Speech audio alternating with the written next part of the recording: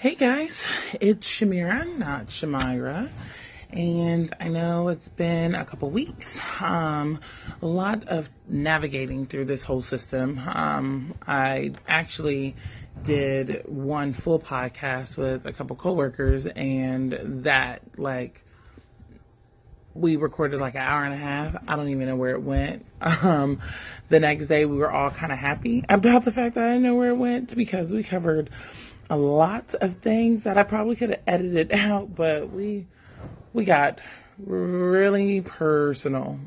So yeah, that was a fail in a good way. So glad that audio got deleted somehow. I don't even know how that happened, but it did. But we'll do it again. And then the 5.5 hour trip to Memphis that we had, I could not get the audio to sound right. So we had a lot of talks and we covered so many things. But every time I tried to play it back, you could hear me or you can hear one of my other cousins, but you could never hear us clearly. So it was really frustrating.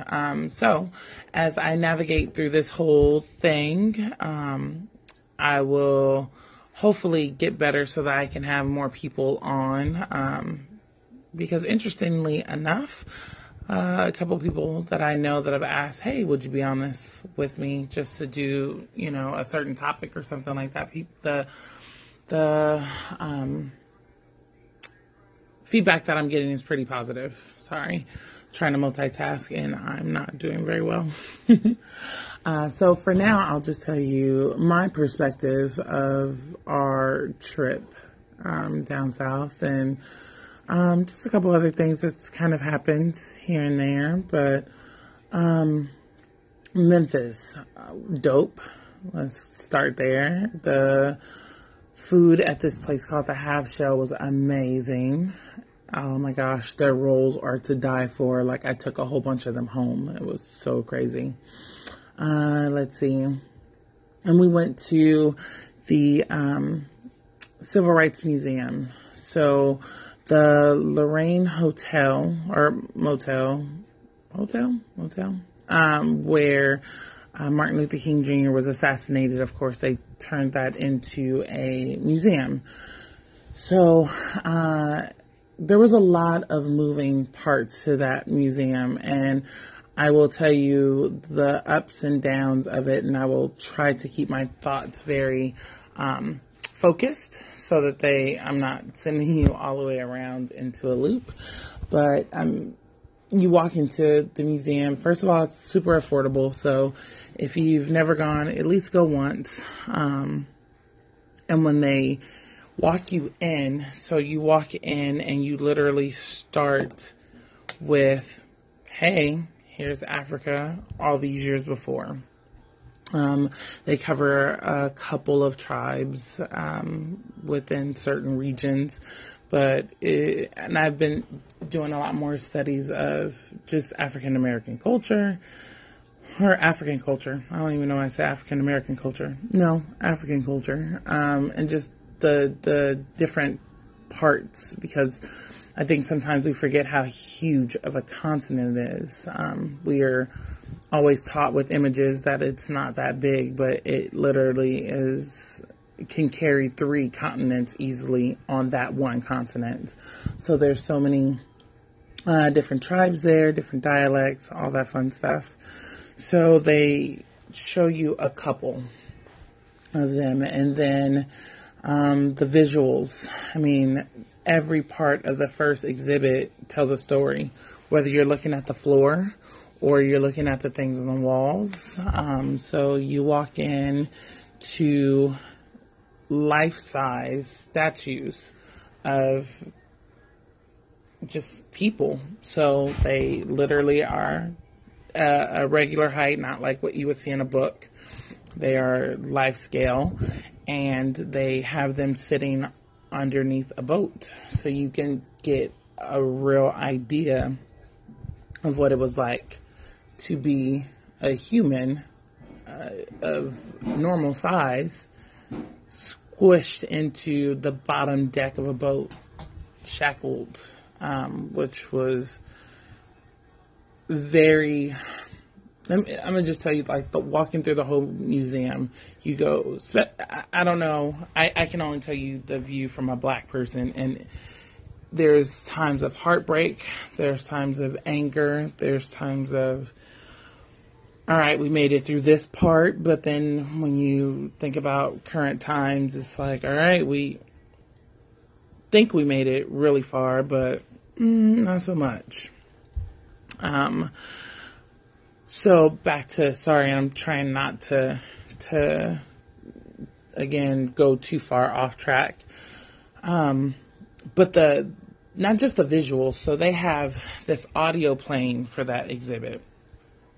And you hear the birds like flying around, but then you hear the yelling, the screaming, and then you hear the splashes of the water from black folks that are just like, I'd rather die than be on this fucking boat. Which is interesting because that we saw that then, and then that became a really important line in the movie Black Panther. So everything about these last 2 weeks have tied into each other some way, somehow. It's really interesting how the universe works and how it puts things into place for whatever reason, whether it's a lesson you need to learn, people you need to come into contact with, whatever. I digress. Trying to stay focused. So the exhibit takes you through just what some of the tribes are like, and then tribes being kidnapped.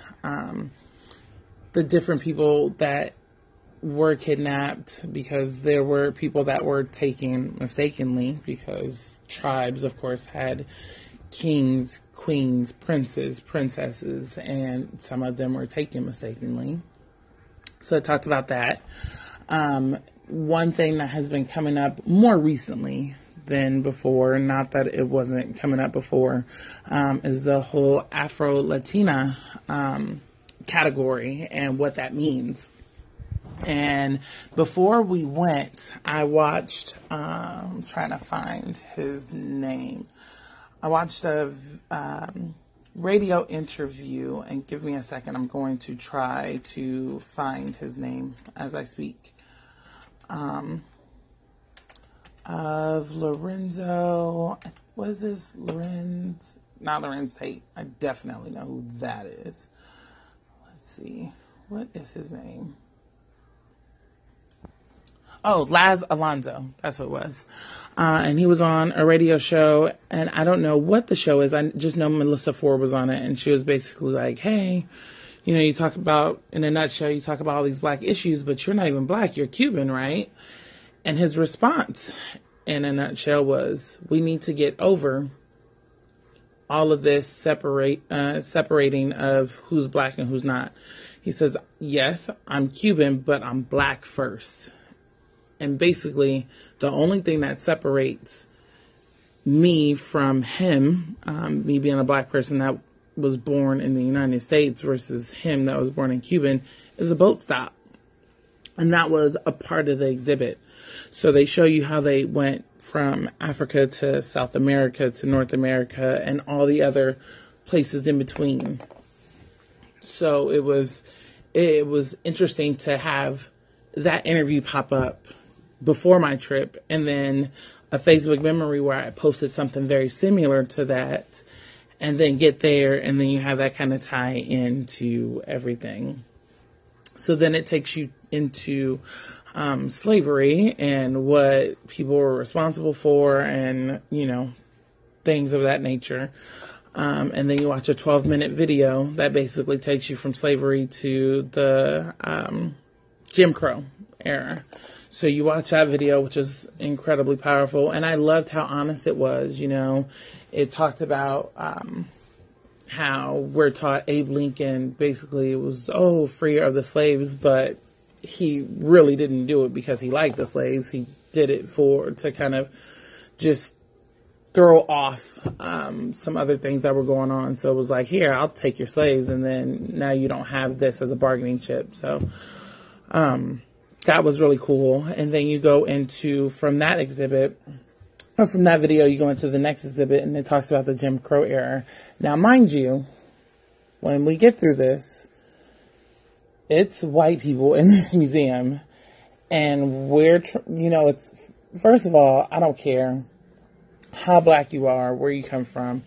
Anytime you get a chance to take a step back and look at that kind of stuff, it's really important to kind of see it, because we're only taught such a small piece.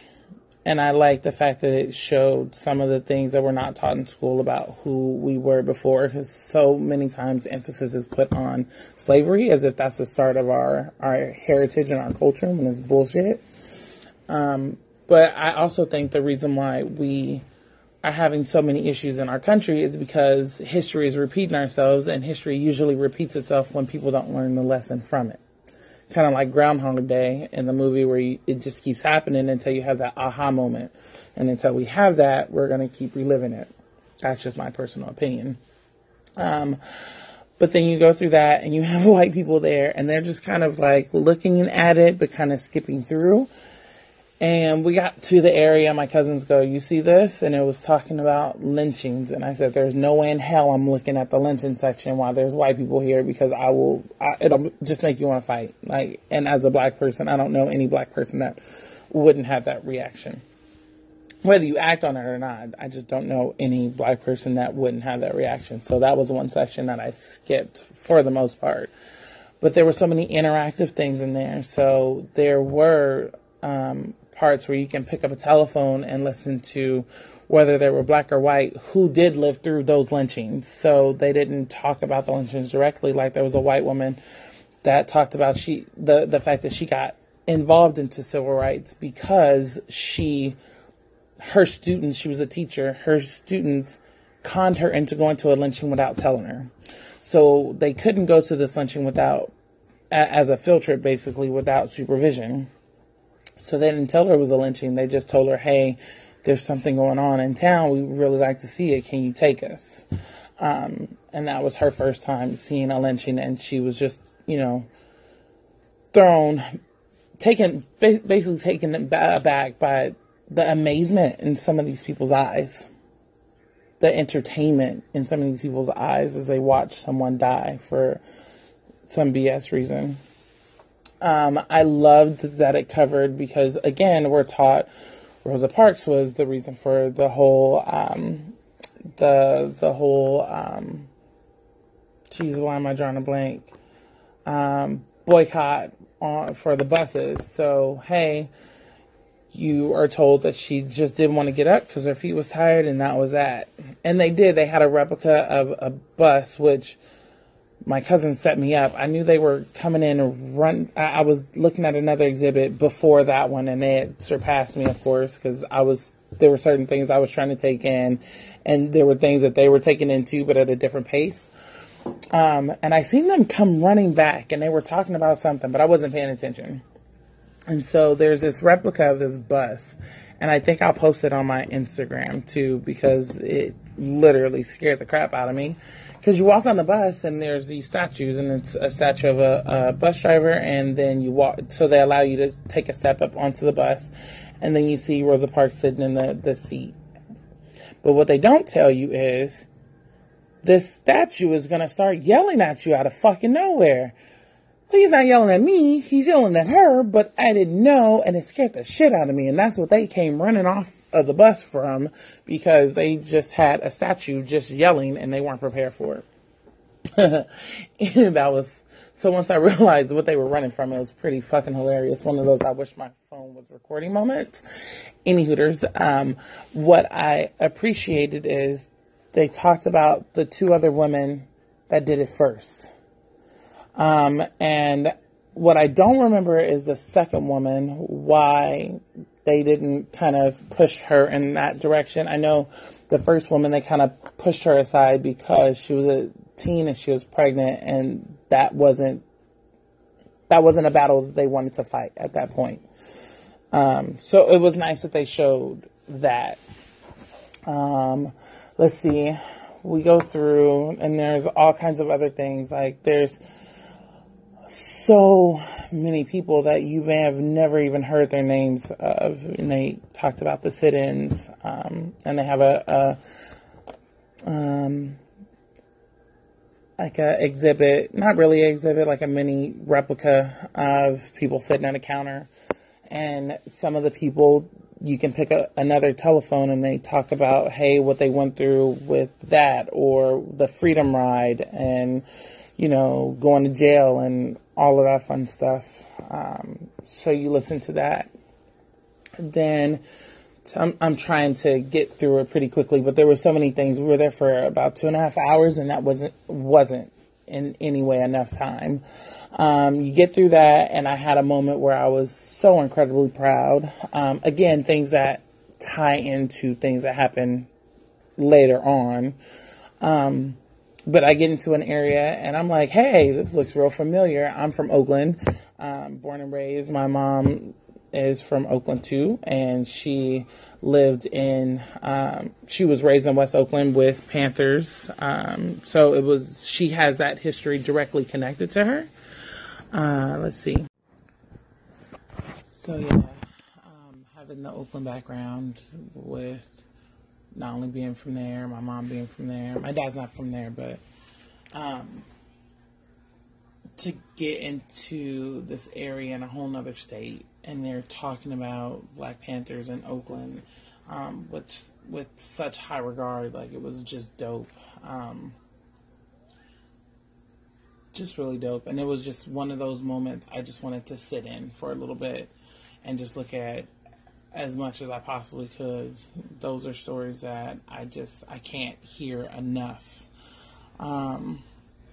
Let's see. So going through, so that was the portion, like you get to that part and you come to the end, and it shows basically what his hotel room looked like, and then you realize that you're on the other side of that door where he was murdered.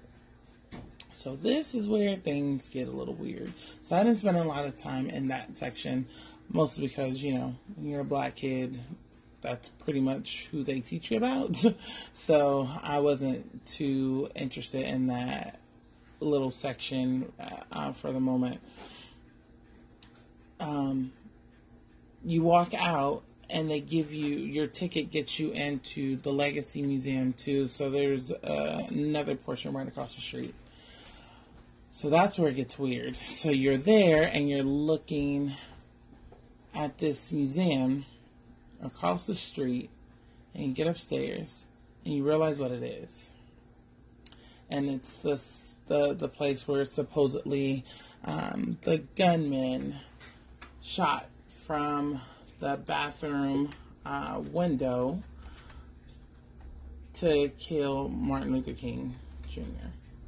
So you get in there and you're like, okay, wait, they literally just memorialized a murderer.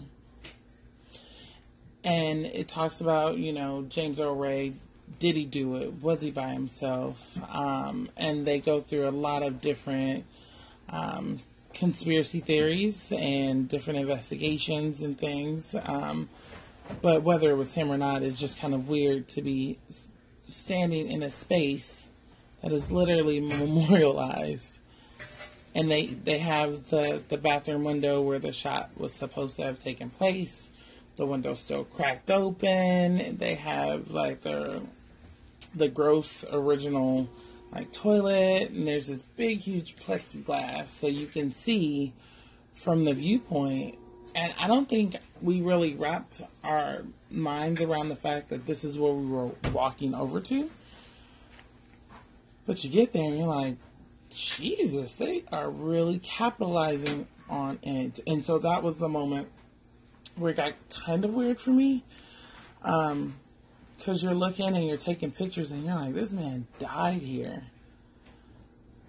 And, you know, you have, I don't know about some of your listeners, but I come from a large family, and there are some not great deaths in my family, a few murders, and to just think, like, what if I had to walk past a museum that literally just had all these things frozen in time to where my family member was killed. And then it like glorified the person who did it or possibly did it, whatever the case may be. So I was still processing that as I walked out, and I was taking just a picture of the Lorraine motel, just the sign itself. And I looked over to my left, and there was this woman, and her name was, I think, Jackie Smith, who lived in that hotel before it became a museum. And it was interesting because I didn't realize that that place was still operating. So in '88, she had a little article that was about her, and she literally had to be kicked out of there, like sheriffs taking her out. So she was protesting the place, and she had a sign, and so she had been protesting for 30 years and 15 days. And it was interesting to me that I had to walk over to her to find out what she was protesting, even though we were standing in close proximity. Like, I could look at her. I was literally just across the street. So I could see her sign. I could see that she was protesting, but she was quiet. She didn't try to make eye contact or get my attention in any way. So we talked. She told me about her protests and why. So I leave from there, go meet my cousins who were so across the street, one more street, eating because, you know, we like to eat. And I get there, and I'm talking to them about this woman who's protesting. And one of my cousins had kind of the same thought that I had, but I was trying to figure out what everyone had to say about it. So this woman was protesting. She had been working there and living at the Lorraine Motel for 15 years. And they got everyone out because they wanted to turn this into a museum. And she was hell-bent on not leaving because she felt that it shouldn't be a museum. While we, again, just memorialize the place where this man was killed instead of turning it into something that would be beneficial to the community, something that would help live out his dream, I guess, in a way. So her thoughts were, they could have turned this into maybe not a homeless shelter, but some sort of homeless, I guess a shelter, but not in the traditional sense. So a homeless shelter, but they had, things that could be used to educate. So some sort of vocational training or something like that. I can't remember all the ideas, but she had, great ideas. And some of her frustration was that the city didn't own it. The people in the community wasn't going to benefit from it. And then the gentrification that was going to come from it, which, you walk over there and I could count the black people on two hands. And that's only because we took up almost one of them. And where we went to go eat at a barbecue joint that was literally perfectly placed right in walking distance.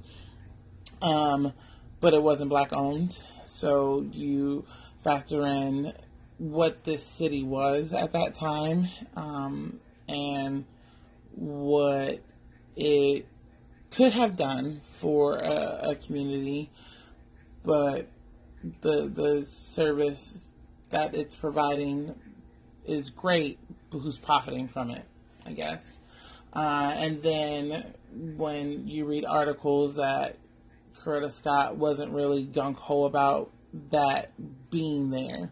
So when you think about his wife that didn't think that was a great idea, and it was still put up anyway. So it's kind of one of those like, yeah, I know that's your husband. I know you lost him, but I don't really care what your thought process is on it. We're going to do this, and we're going to make money from it. but it's so educational. So that was the kind of the torn portion of it. How could you do this in a way where we can still get that information done, but maybe just put it somewhere else? And it was interesting to hear one of my cousin's thought process. She's like, she's been doing this for 30 years. She tripping. And not that she's tripping for doing it. Like, we all respected her protest about it. It was, here we are in 2018, though, and you're giving me an article from 1988. We're in a digital times now. And again, like I said, I had to ask her what she was protesting. She didn't tell me. So it's, how do you take this to the next level so that you can be heard? So that if someone was to Google Civil Rights Museum Memphis, your protest should be like, if it's not the line right below it, it should be a couple lines below it. You know, how do you stay relevant? So that was a really interesting thing to go and be a part of. Would I go again? Again, I'm torn with that, but there were so many things that I wanted to see, just that I couldn't really,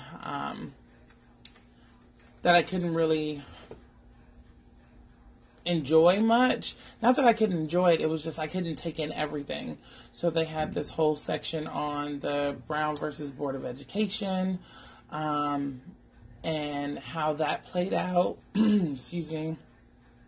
And there were so many moving parts of that, and not really knowing some of the names that were a part of it other than Thurgood Marshall. So there, one of those things where I definitely want to go back, and I feel bad for wanting to go back, but I feel great for wanting to go back too, because there was so much information that I felt like I need to get it. I want to have it, and yeah, so that was that part.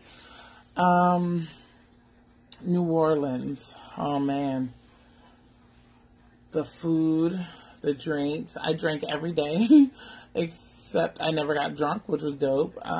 We lucked up on a great hotel, and we were able to see the parade from our room if we didn't want to go down. And they have a parade every couple of hours. There's a fireworks show. There's just so much stuff.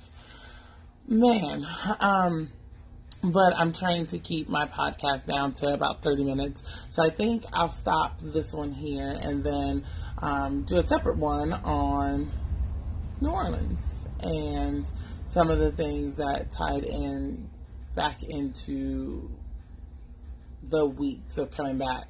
But yeah, the Civil Rights Museum, it was just so many things. Like, there was a lot of the movie Black Panther crossing in with that too.